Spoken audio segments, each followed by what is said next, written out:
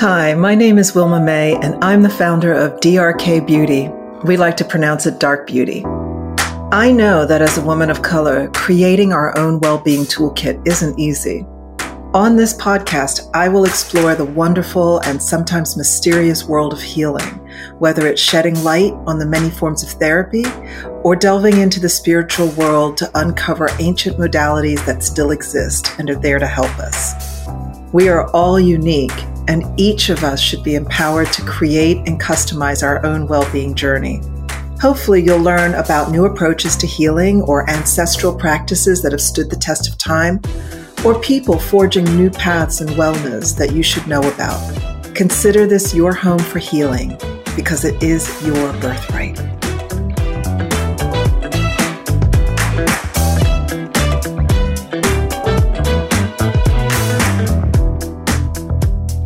So we decided to do a podcast, and this is the first episode, which I thought I would share a little bit more about me and my background and how Dark Beauty came to be.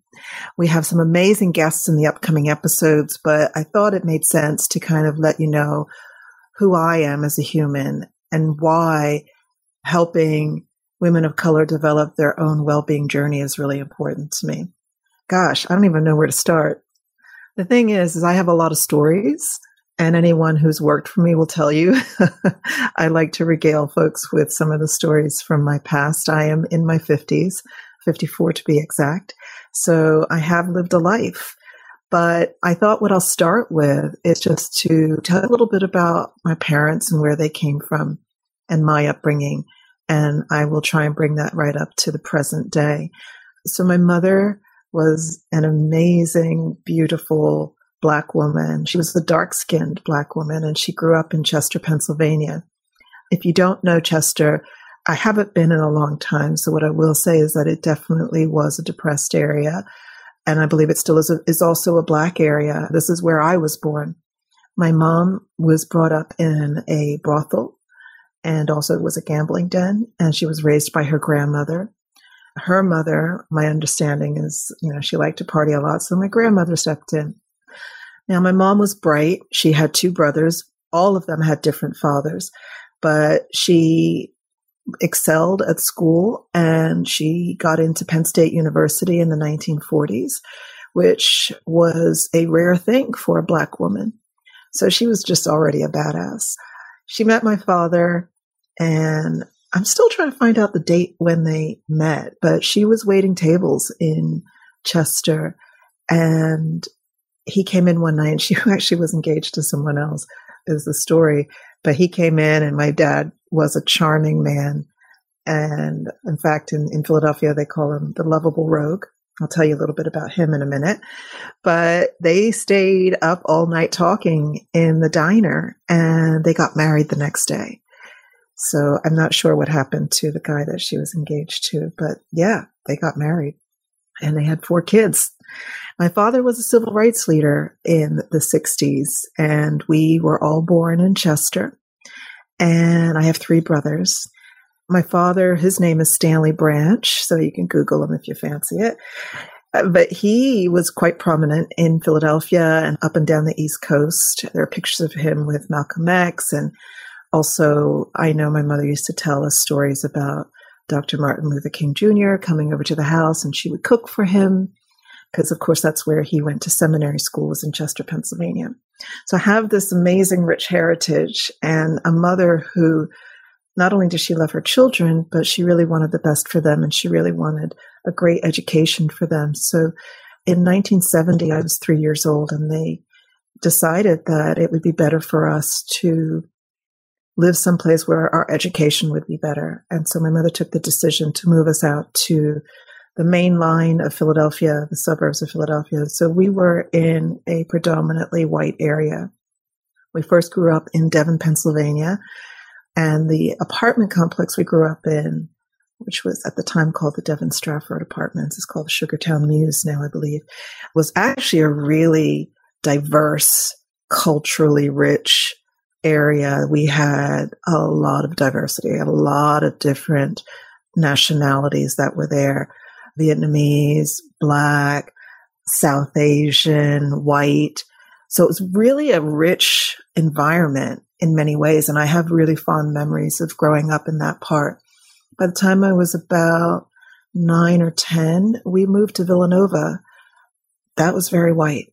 I didn't really see many other Black families living in that area at that time, and I felt very isolated. I had really good friends. I had a few really, really good friends, some of whom are my friends today.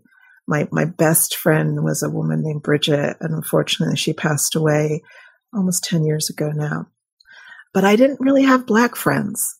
And the Black girls that I did know, they weren't really big fans of mine. And so I never really felt accepted in the Black community. But I also didn't really feel accepted in the white community either. You know, I was always othered. And I didn't have words for that, but I always felt it. And I didn't know what to do about that. In the meantime, my mother, she had been an educator in the school system when I was born. And she used to run the dance programs and the physical education programs in the school district in Philadelphia. But around the turn of the decade, around 1970, my mother started following a spiritual path. That's another episode, which I'm going to save for later, but she became this really amazing spiritual teacher, which is something that also colored my life. So we didn't actually spend a lot of time going into our Blackness or Black history, and I certainly didn't learn a lot about it in school. So as a result of all of that, I never really felt like I fit in anywhere. And it wasn't until my junior year in high school, I had been accepted to study abroad in France. I really jumped at the chance to do this because, one, my mother really wanted me to do this, and I knew it was going to make her proud of me. But I also really looked forward to the adventure of being in a different country, being away from my comfort zone of being at home. And the idea of learning to speak French was really, really attractive to me. So I did it. I went to live in France in a small village for a year, a little place called Saint-Marcellin, which is known for its cheese. The French call it La Tome. It's a generic name, La Tome, but then Saint-Marcellin is the village where it made it famous. So I lived there for a year, and I lived with a family, a French family, and their daughter went to live with my family for a year. And it changed my life. For the first time ever, I felt that I belonged. I actually get a little teary when I talk about this because I belonged. No one cared about the color of my skin. They were intrigued by the fact that I was American, but everyone was so excited to have me there, and I was included. I was included in all the groups, and I could just be myself. And I finally started to understand who I was as a person. And I learned how to speak fluent French. The family I lived with, the mother and the father, were both language teachers at the school that I went to, but neither of them spoke English at the time. And so the father taught Italian, the mother taught German, and she was of Polish descent. And I had no television, and I rode my bike to school every day. I didn't get a school bus, and there was no shopping mall, and it was a completely different existence for me, having grown up in the suburbs. Every night, she would have me read from French books so she could correct my accent, and she would knit in front of the fireplace. And that's what I would do. And then sometimes I would hang with my friends in the evenings talking about French politics and French literature and interesting things. I learned how to do fencing. I used to take a fencing class. I learned how to play piano. I also learned modern dance while I was there. I was doing all of these amazing things that I never would have done back in Villanova. And, you know, I had my first love there, and it was just this magnificent, and yet it was a magnificent time. And yet I missed home. But when I got back a year later, A, I was a woman. 2, I drank wine, but not drinking to get drunk like a lot of the teenage kids did. It was just, you had wine with dinner, and it was a nice thing to do. I spoke fluent French, and I discovered that my French teacher didn't really know how to speak French. So all of these changes, and I also realized why I didn't fit in. And that was okay. I wasn't upset anymore by that. But I also knew I really couldn't wait to get out of there. And I graduated in 1985. And from there, I got the hell out of Villanova and I moved to Philadelphia and then eventually moved to New York, where I went to NYU. And at least in New York, even though New York was really, really rough back in the late 80s, it was this magical place where you could really invent your life and who you were and who you hung out with. And it wasn't defined by anything other than what you decided it was defined by. And so I studied business at NYU. And I was in New York for almost 4 years when I had the opportunity to go and study abroad. I was going to study English common law, and I was accepted to study in Britain. And at that time, like I said, New York was really rough. It was the 80s. It did take its toll on me. And I did find it really, you had to be tough too to be in New York. So I got to London and I was supposed to be there for 3 months. And I met my first husband and I ended up staying there 30 years. So occasionally you will hear me say words that don't really sound American, and my accent's still a bit funny. But that's because I ended up staying abroad for a long time. And England at that time for me was also a breath of fresh air. There was a part of me that could just turn up as Wilma May. I didn't have to be Black Wilma, and I didn't have to really turn up as anything other than myself. My career started in PR, and it went from 0 to hero very quickly. And I had 2 children, had a great marriage, and life in the 90s in the UK for me was wonderful. And I thought I'd had it all figured out. I thought that life was pretty good and there was no reason for me to go back to America apart from to see my mother. And I built a life there. And during that time, I never really connected with the side of me that was a Black woman. Because for me at that time, that just meant that I had to deal with race, and I didn't want to deal with race. I just wanted to live. And I didn't experience racism the way that racism is experienced in America. I knew it existed in the UK, but it's a little bit more underhanded there. And I'll talk about that another time. But in the field that I worked in, I didn't experience racism like a direct racism. In fact, like I said, my career excelled.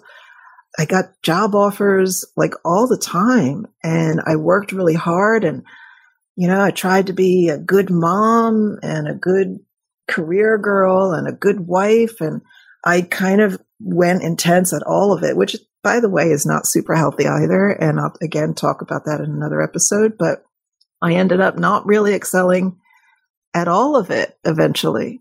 My marriage started to break down. I definitely didn't feel like I was a great mom.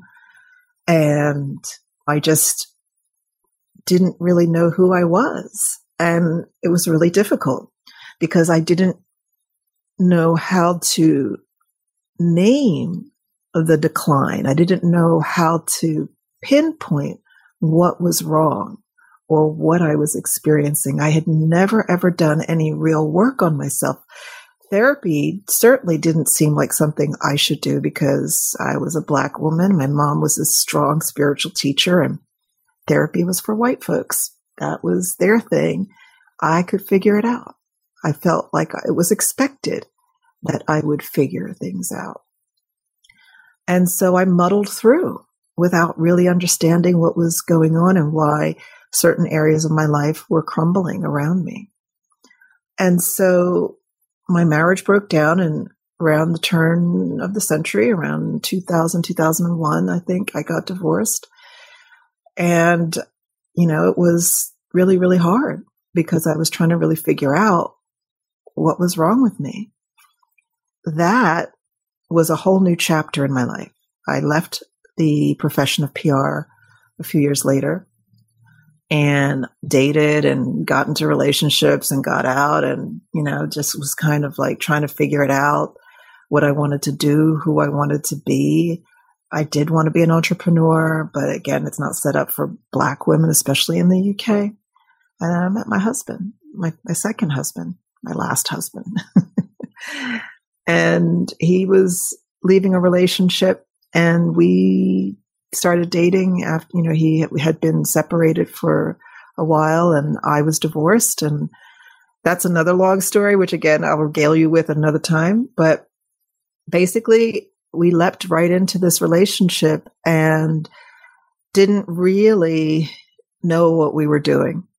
And he has 3 boys. I have my 2 kids, and there was a lot going on, and there was still a lot I didn't really understand about myself. But we ended up getting married, and we moved out to the countryside, and we got a great big old house out there and a lot of land. And we thought life is great. We thought this was how we were going to start building our life. But again, neither of us had really done any work on ourselves, and the cracks started to appear very quickly. And eventually I started crumbling again, but this time I crumbled so much that I couldn't even physically move. I couldn't get out of bed. And so as a result, the only thing I could do was to call a friend. And this friend was one of the most amazing, and is one of the most amazing humans in my life. Only person really that I felt would catch me. And he called up. I had just started seeing a therapist, and he called up this therapist and said, Wilma is really in a bad way. What do we do? And the therapist said, get her to the Capio. The Capio is a psychiatric hospital. Now, I was apparently somebody that had their shit together. Clearly I didn't. And I went into the Capio hospital. I had no idea what this was going to be about, but I ended up staying 6 weeks. And this was the beginning of my journey into doing the work on myself, understanding who I was and who I am, and mental health and the importance of that. So this podcast is a little bit about that journey. This podcast is also about interviewing and discovering the practitioners of so many different modalities that can help us as women of color, not just Black women, but all women of color, because we have a unique experience. And this world isn't designed for us to heal ourselves in the way that it is for white folks. And so I have been on this amazing adventure and journey to really discover the modalities, the practitioners, the services that are out there for us to really build our own well-being toolkit, which is what I did after coming out of hospital. And I'm really, really happy to report that me and my husband are still together. We've had our ups and downs, but I'm more in love than I ever have been. And that's because we both have done a lot of work on ourselves in the last 10 years. This experience is really what led me to found Dark Beauty. And a lot of folks think that Dark Beauty is a beauty company, but the beauty refers to the beauty of who we are inside and out. And I really want to explore that with you in this podcast. I really want to share with you some of the things that I've learned, but I also want to discover more. There are a lot of things out there in the world that I think can really help us to develop as women of color and to really own who we are and to embrace that healing is our birthright. that's the goal for this podcast. And I really, really do hope that you'll enjoy it, that you'll subscribe and you'll tell your friends about it, but also that you'll engage with us on our Facebook group, on Instagram, on our website. And if you really want to get in touch with me, you can do so at healing@thisisdrkbeauty.com and send an email, make some suggestions. Maybe you're interested in learning about a particular topic. And I am so excited to go and explore and find out about these different things that I think will help us. So let me know if you have any ideas. I'll go into more depth about my experience in other episodes, but for now, I want to leave it there. And I really, really hope that you enjoy this journey. Take care. Bye. Thank you for listening to today's podcast, The Healing Home. I really hope you enjoyed it. I'd like to leave you with one last thought, though. This is from one of my favorite teachers, Pema Chodron, who's a Buddhist monk. And she writes about this in a small book that I have on my meditation table. It's called Awakening Loving Kindness. And here she says, when we talk about mindfulness and awareness, we're not talking about something stern, a discipline that we impose on ourselves so that we can clean up our act and be better and stand up straighter and smell nicer. It's more that we practice some sense of loving kindness toward microphones and oryoki bowls and our hands and each other and this room and all the doors we go into, in and out of. Mindfulness is loving all the details of our lives. And awareness is the natural thing that happens.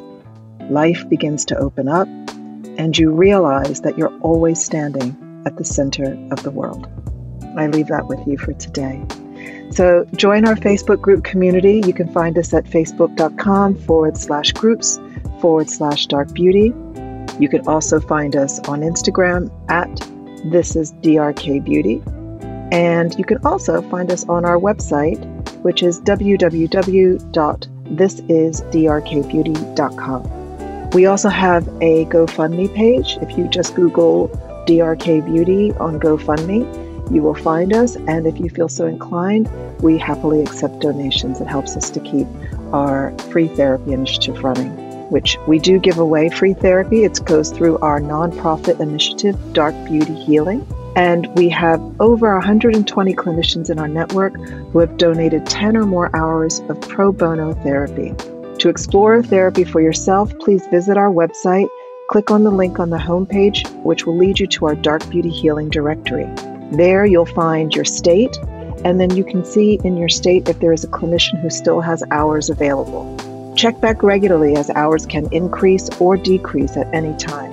And if you feel emotionally or mentally unsafe and in need of urgent assistance, please immediately contact 911 or the National Crisis Hotline by dialing 988 on your phone or calling 1-800-273-TALK. That's 1-800-273-8255 in the United States. We'll see you next time. Thanks for joining. Bye-bye.